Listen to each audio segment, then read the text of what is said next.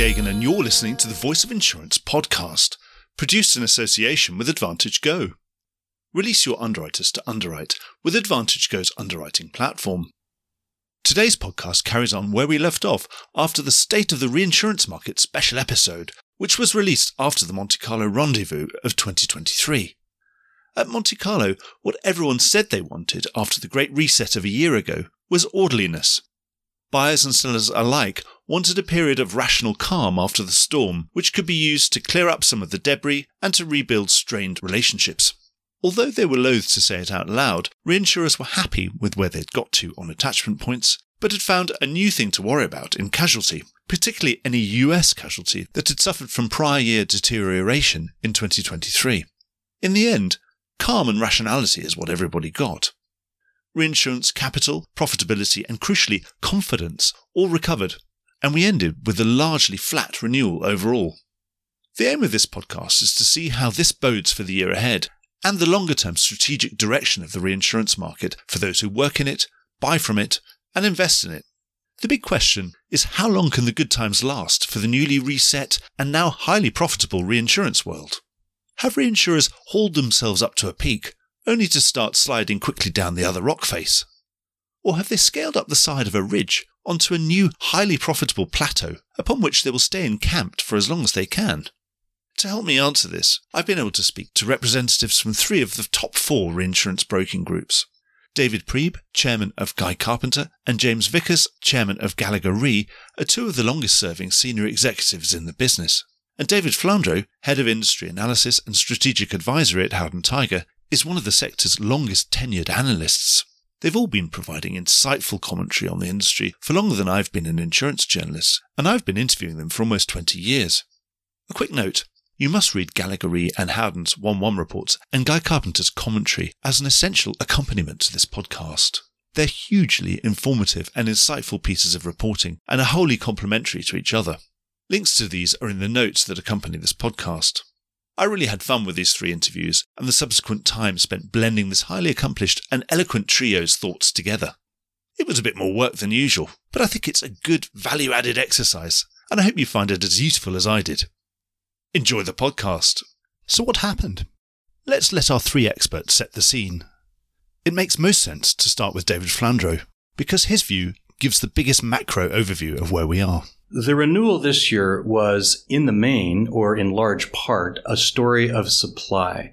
And actually, the story of capital supply over the last 24 months has really been quite extraordinary. If you rewind back to year-end 2021, we had a completely different interest rate and inflation picture. We had a totally different asset side picture. Pricing was completely different. You could argue even our understanding at that point, or our assumptions around exposure, were quite different. Last year, we had the biggest drop since the early 80s in the stock market and the bond market. And that asset side story in the reinsurance sector is something that doesn't get told enough. Capital fell by 17% in 2022.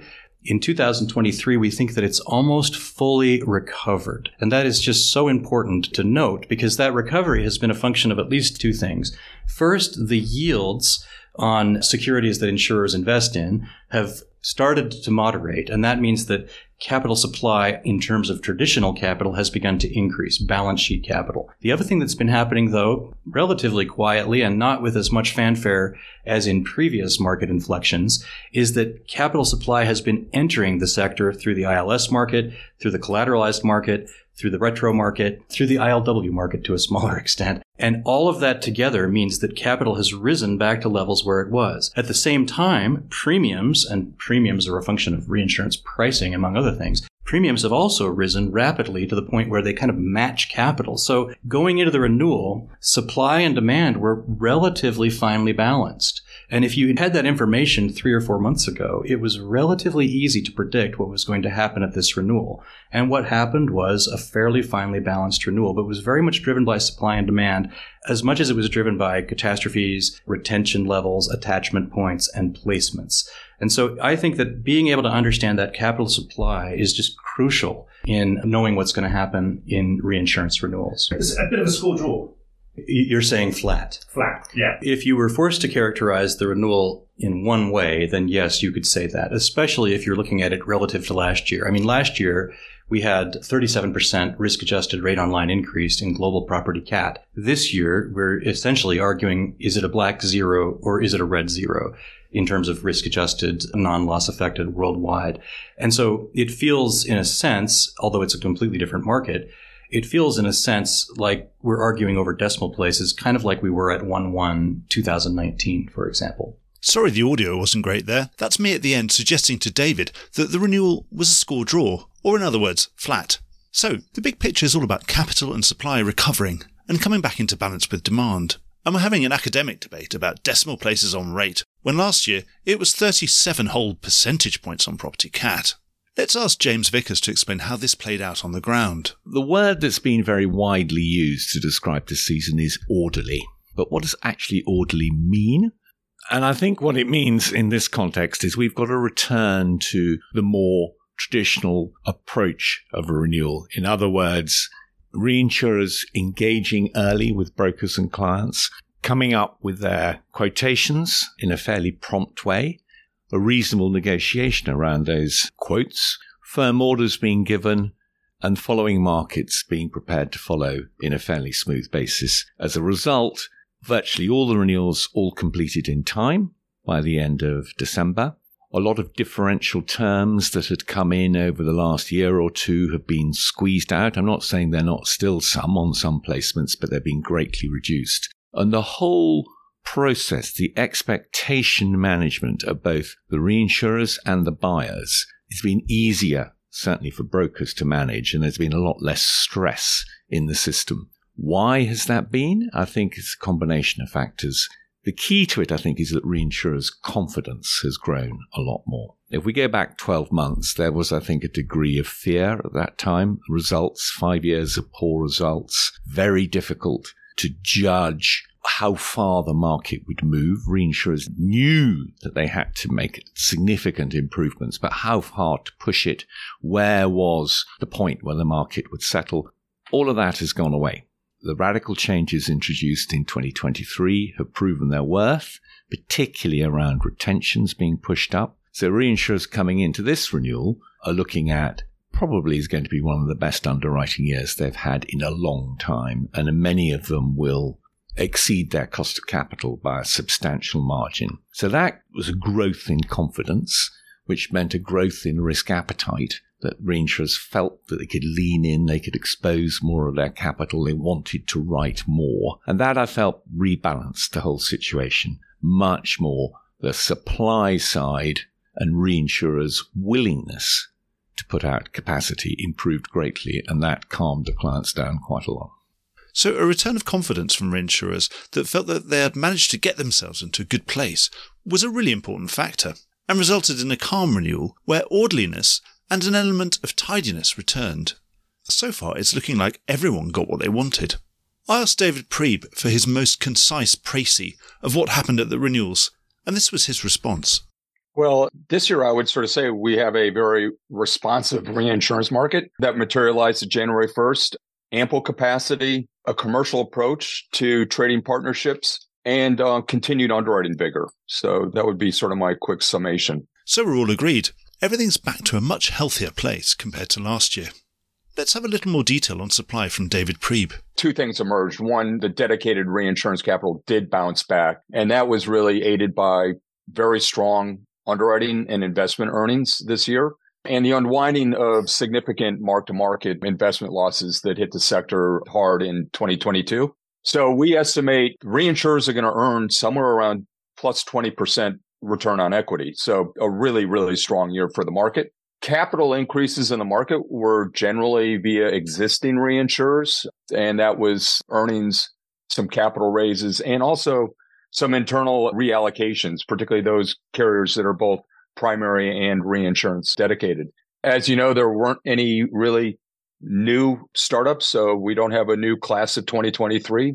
So right now, our estimate, working with AM Best, is that dedicated reinsurance capital is about $461 billion, 12% increase over last year at 2022. From the traditional side, Alternative capital's also grown, albeit modestly by plus 3.7. So overall, we have about a 10% increase of dedicated reinsurance capital. So really pleased with how the industry is shaping up. David's reiterating a lot of what David Flandre spoke of at the beginning, but he adds another key factor. Reinsurers have made good money in 2023, and retained profits are something we often overlook.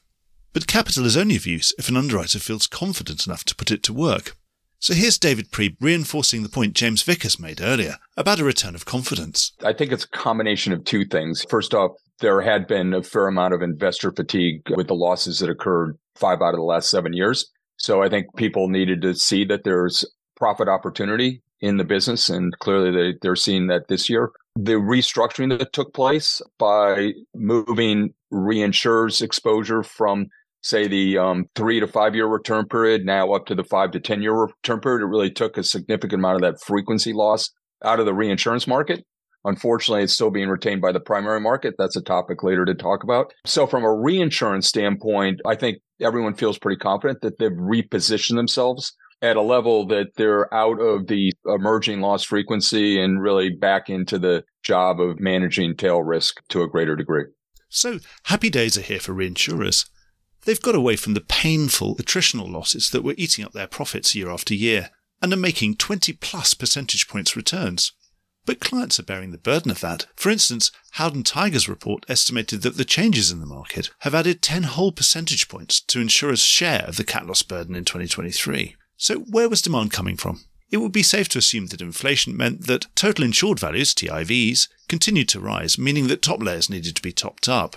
But given the shift in the burden of pain between reinsurers and their clients, there must have been a strong client desire for reinsurers to come back and refill the gap that they'd opened up the year before. And another question is whether all this demand would evaporate at the new, much higher clearing price that reinsurance had now set itself.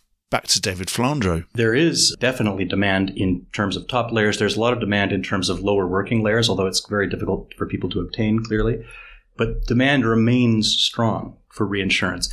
Reinsurance, in spite of the fact that it's gone up significantly in price, is still a competitive form of contingent capital relative to other forms of capital like fixed income or equity. So fixed income and equity capital, the more traditional forms of capital, have also gone up in price. And so if you're an insurer, reinsurance remains a critical component of your capital structure. Demand hasn't abated particularly at all. That said, reinsurers have underwritten over the last 2 years at higher attachments. Cedents have ceded at higher retentions. And so cedents are looking to find other ways to use capital to mitigate for that fact. Some of it has to do with higher deductibles at the primary level. But yes, there remains strong demand for reinsurance. So it gets even better for reinsurers. They can make good returns, but buying their product is still cheaper for their customers than borrowing or selling equity. And a relatively bright spot for buyers was, at the high end, this renewed confidence and supply was available and ready to meet demand, where last year it was in tight supply right across the board. Here's David Priebe. We did see increased demand, mainly as insurers reassessed their retained risk thresholds in light of TIV growth. And probably more importantly, they also had adequate time to sort of budget for additional purchasing. So some carriers did buy significantly more limit to address TIV growth and inflation, both in 2022 and 2023. But the positive thing is that supply more than met that increased demand. So there was no signs of constraint in the cat market outside of that frequency exposed area within those programs. And here's James Vickers summarising a similar view in slightly different words. Demand in certain areas was met, more than adequately met, particularly for middle and upper layers on property cat business. Plenty of capacity, people buy exactly what they wanted. There is a big demand for low-level frequency protection, and reinsurers are really very, very reluctant to provide that. The lessons of 2023 have shown that. They don't want to provide that cover. So those who really did need or want to buy cover at that level were looking at purchasing it in a slightly different way, some form of structured covers, taking time as well as frequency and severity of loss into account. So that area, there isn't any capacity in a traditional sense. That applies in the retro market as well. I think the retro product If that was available at lower levels or maybe on an aggregate basis, that would be bought. Reinsurers and retrocessioners just don't want to give that cover. So anything remote was met with plentiful supply, but frequency-exposed areas clearly emerged as the main point of difference between cedents' wants and reinsurers' red lines this renewal. Clients really wanted it, but reinsurers didn't want to sell it. Let's go into this point of friction in more detail. This is where the best brokers are showing their creativity and differentiating themselves. Yes, reinsurers were reluctant to give back the hard-won gains of 2023. But what were they prepared to do to help their best clients? And how did the squeeze affect cedent behaviour on their inwards books? Here's David Priebe, followed by David Flandreau. There were reinsurers that wanted to be responsive and helpful to clients, and I think they felt that they could structure a solution that met the client needs while still met their own overall portfolio construction. So there was a lot of interesting structures that emerged that I think were sort of a win-win on both sides, albeit they were costly. So it certainly wasn't going at below loss cost. And often the newest solutions that were emerging were also more holistic, not just pure property, but incorporating the broader aspects of a primary insurance company's portfolio. The larger carriers have a far deeper, stronger capital base. They were able to take on that increased potential loss, and they probably had greater ability to push price through their entire portfolio. The carriers that were challenged by this abrupt change in attachment point was, particularly in the U.S., the middle market regional carriers that were most heavily impacted by severe convective storm and increased wildfire risk and water damage. And they don't really have the ability to drive price and also diversify their portfolio because they're in a far tighter geographic domain. So that burden fell more heavily on that segment of the market. Structured solutions are another important part of it. I mean, we've been exploring securitizing whole account cover into the restricted tier 1 debt markets in Europe. So transforming reinsurance into the subordinated debt markets if there's an arbitrage. So creative structured solutions like you're talking about are important. Changes in business mix, clearly, and you can see this if you look across the entire industry, there is no one direction where people are changing business classes from property to casualty or from reinsurance to specialty. Insurance companies are shifting their business mix quite rapidly, but it's company by company. There's no general trend, except that in lower layers, as you say, people are moving away from lower deductibles, and that's creating situations like we've had in California and Florida and elsewhere. So it's a market in flux, but we as brokers will come up with solutions, whether it's channeling new capital into the market via our investment bank, whether it's coming up with better structured solutions, whether it's creating new ILS capacity, or whether it's just negotiating around terms on traditional capacity. And that's going to happen in 2024, to be sure. A lot of relative winners and losers there, and an awful lot of creativity has clearly been unleashed. But great necessity is driving this great level of invention. Today's solutions sound like a series of painful adjustments to original risk appetite, business mix, and the adoption of relatively expensive transitional arrangements hammered out with reinsurers, often bringing in an insurer's whole account where previously only one class was involved. They don't sound like the sort of thing you'd want to add to your permanent reinsurance buying mix. Mr. Flandreau was already looking ahead to the rest of this year, but before we deal with the outlook for 2024, let's look at other points of friction. Back at Monte Carlo, reinsurers had voiced a newfound concern about the state of casualty, particularly US casualty. This had followed deterioration of some back-year reserves and added uncertainty following the sharp increase in inflation and the effect of the shutdown and reopening of court systems due to the COVID pandemic. There was an awful lot of talk, but how had this panned out when serious negotiations began in earnest? There's some major reinsurers who are looking to dial back, particularly on the US casualty market. They have concerns about the way that market is developing, despite the enormous improvement in the original underwriting. There are others who are more relaxed about it. So when you look at it in the round, commissions for US casualty did drop a little bit, but really not very much. A lot of the US primary carriers have got more confidence in their own underwriting than, in fact, the reinsurers have got. So there was quite a bit of, well, if you want to cut my commission too significantly, I'll just retain it, which is a sure sign that the primary companies are feeling confident about what they're doing. But you've got this other dynamic going on that worries the reinsurers is their back years and what's happening. And as we all know, those 2015 through to 2019 years are not performing well. But the impact on individual reinsurers is very different because they had very different portfolios at that time. So yes, in a broad sense, casualty is not the panacea that it was last year, but it's not fair to say that it's fallen completely out of favor because it hasn't. It always interests me that everybody obsesses about commissions. And actually, what really matters is what's going on in the primary underwriting, where we know some people have pushed through and continuing to push through huge rate increases. And then there's been this limits collapse. People who were used to maybe writing $50, $100 million lines now put out a $10 million line. And that is a massive change, which you quite rightly said, 2 or 3 points in the commission on a quota share treaty is neither here nor there.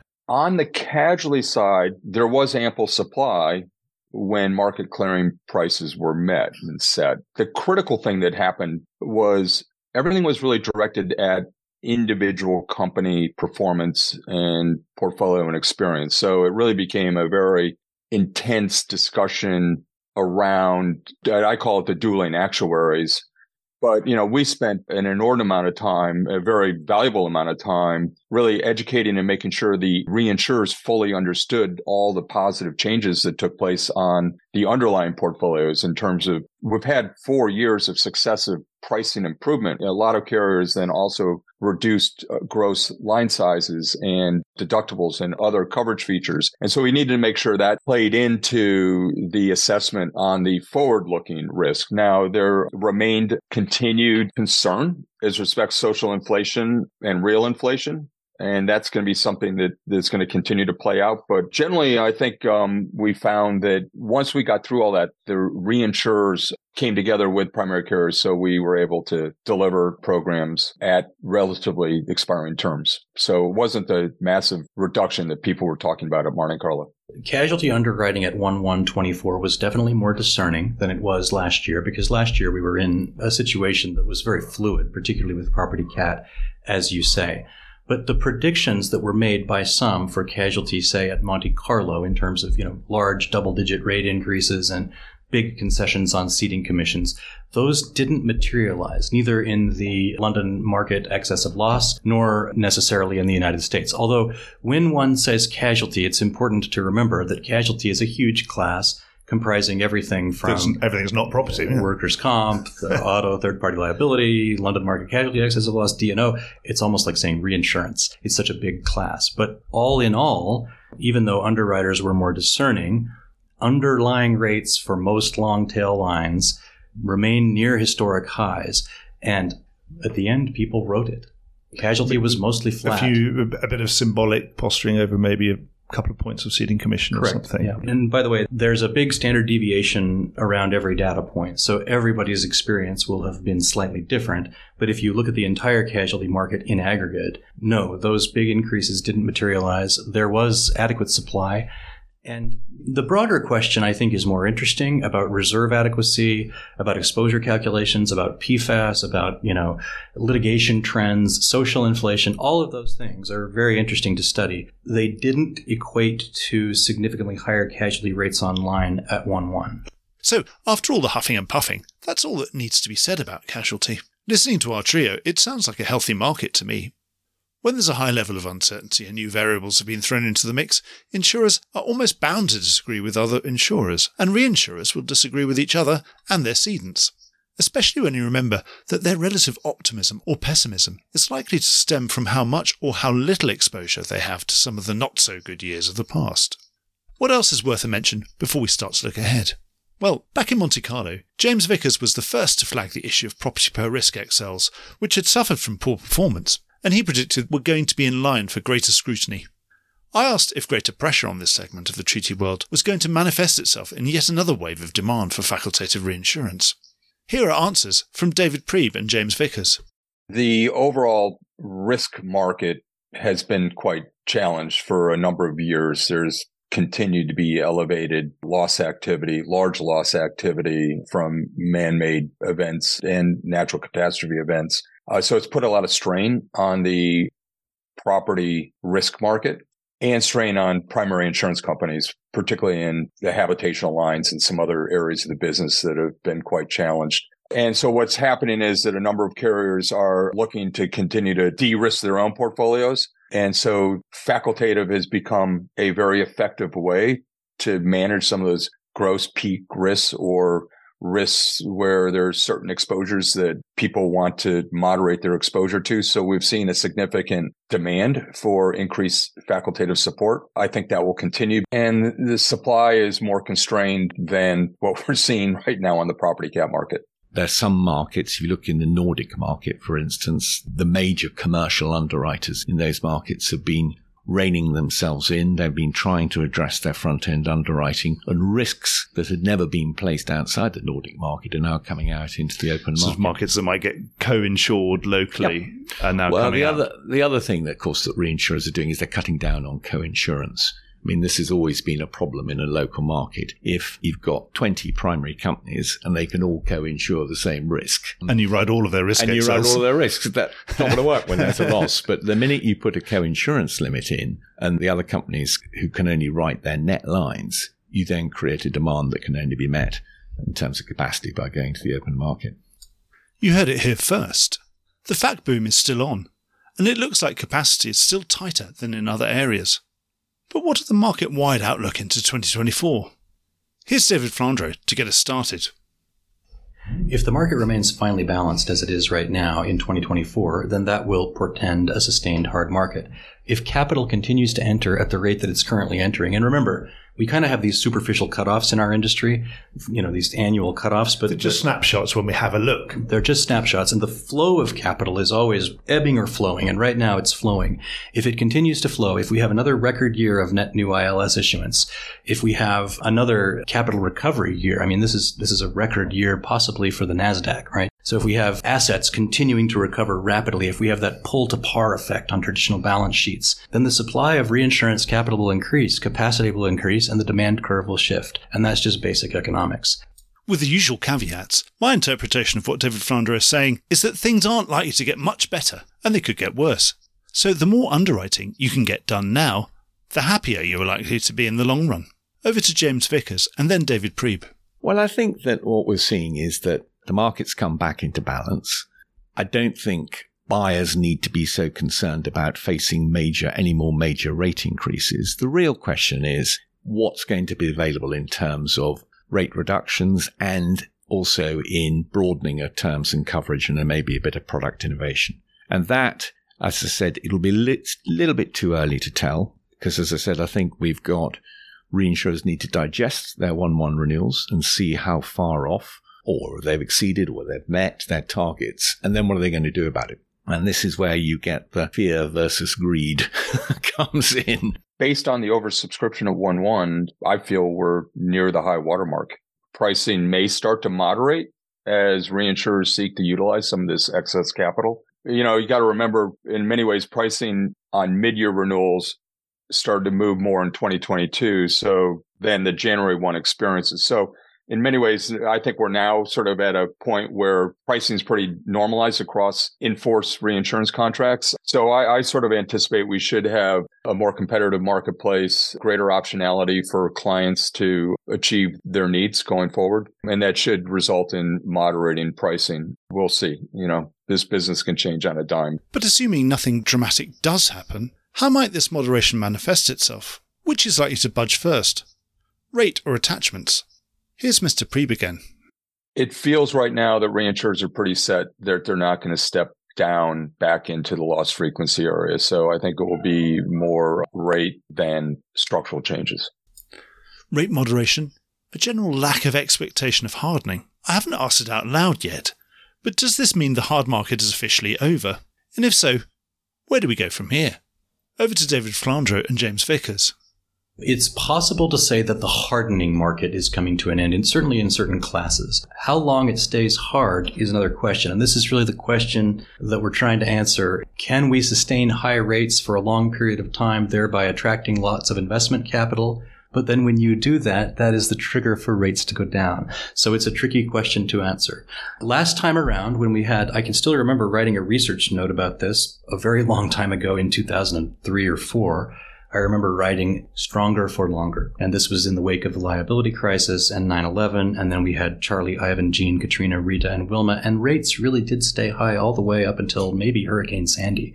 So the market has the ability to stay high for a long time. We are now approaching the inflection point on the S-curve. How long we stay up there is a question of capital supply. We're probably reaching a plateau, I think, in terms of where we are in pricing. I do think there's certain aspects that reinsurers will not give up on, and that is the retention issue. They allowed over a period of time retentions to remain static. They became very low. That, I think, is a hard line for reinsurers. Now, whether they're going to be a little bit more flexible on pricing and some of the other aspects around coverage around the edges, that I think will probably begin to play out during the rest of the year. But I just don't see any appetite on the retention issue. And that is a problem for clients because it leaves them with this, as we discussed earlier, this issue of attritional losses and how to manage it. The product they want is aggregate cover. And I just don't see that coming back easily. So we've hit the top, had to stop, and may possibly start to drop. And once again, we're back to the oldest question of them all, and the one I asked at the beginning. How long can the good times last? The quicker more capital comes in, the faster today's excellent conditions can deteriorate, and a plateau can quickly erode to a slope, or even a sharp drop. But the answer to this question is unknowable, because it's contingent on behaviours and appetites that we can only see properly once they come into view. Something that could tip the dynamics in buyers' favour, and which we had got wind of at Monte Carlo, was some new startups in the offing. They're yet to start underwriting business, but I asked if more capital raising and deployment was likely in 2024.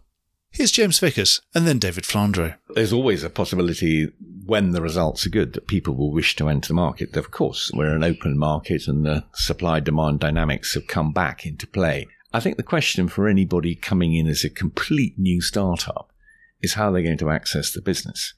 As you've seen, as we've reported, a lot of things have been placed, they're overplaced. Cedents are not looking for whole new players unless people are going to come and write in the difficult areas. Now, if you're coming in as a new reinsurer, you're going to want to suddenly provide cover in the areas where the rest of the market isn't.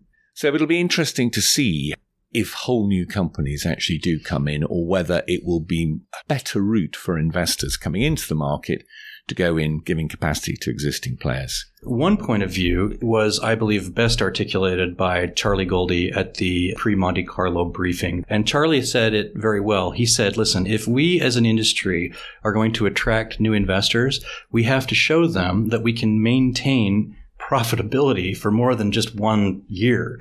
We've got to be able to have several years, if you will, of heightened pricing, or better yet, of economic value add. That's return on invested capital exceeding WACC. We've got to be able to do that for 2 or 3 years. Otherwise, the investors just aren't going to come back in. And that is correct. On the other hand, we are in an environment now where reinsurers are earning the highest level of economic value add than they have in a cycle.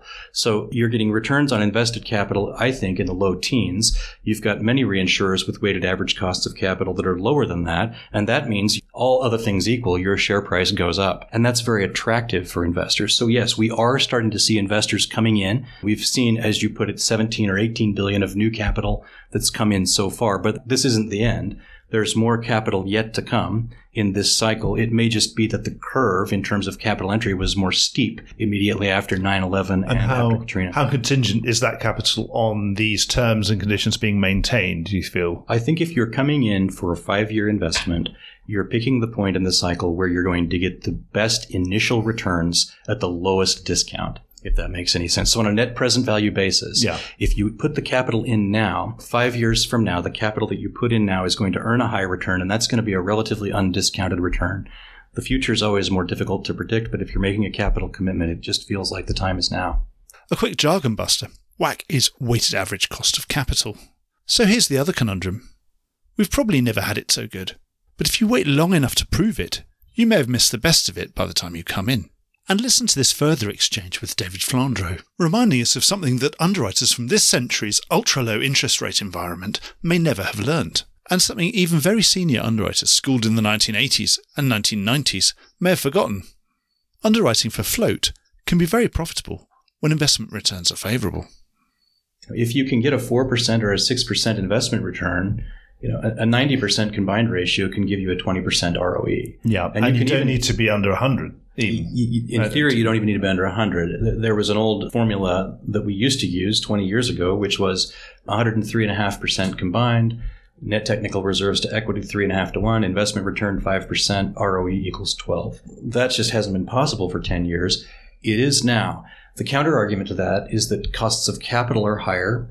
But right now, we think that returns on invested capital, which are a function in part of investments, are higher than cost of capital. That asset side is something that I would want. I always mention the asset side, but that's something I wouldn't want to be missed. Absolutely. So, yes, again, we may find somebody who's more a macroeconomic underwriter than a case-specific one might say, on a macro terms, we should write more. We should be writing more, and we should be writing to a higher combined ratio in a market like this. I'm not sure about this, but I don't think that that's yet filtered down into the line underwriter's decision. I think the line underwriters are just being told, underwrite as you always have. For a profit.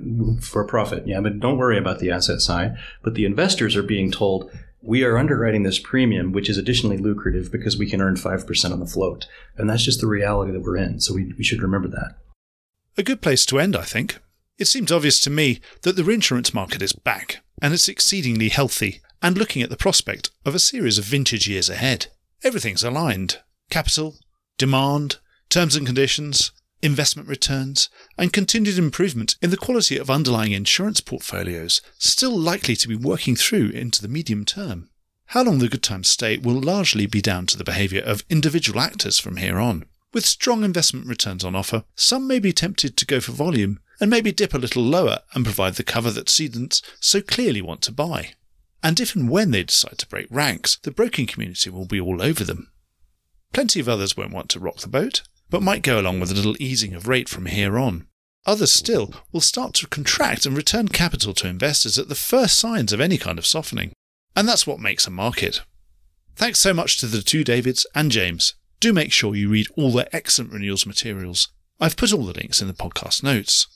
I wish you all a happy and prosperous 2024. Well, I hope you enjoyed today's episode. If you did, don't forget to subscribe or leave a like or a review or recommendation on whatever podcast platform you used to access this program. These really help get the word out. Before we go, just a quick reminder that advertising slots are available here and in other places in the Voice of Insurance podcasts. Podcasting is the fastest growing medium and attracts a high quality audience of key decision makers. It's also an intimate medium where you, the listener, are right in the room with me and the interview subjects. Needless to say, that means it's a great way of getting your message out directly to an audience because you know you've got their full attention. It's also very cost effective. So get in touch with Mark at thevoiceofinsurance.com to find out how you could be speaking directly to the industry. The Voice of Insurance is produced in association with Advantage Go. Release your underwriters to underwrite with Advantage Go's underwriting platform. Voice of Insurance is produced by me, Mark Gagan. Music was written by Anna Gagan and produced by Carlos Gagan. Check out more podcasts and written comment pieces at www.thevoiceofinsurance.com.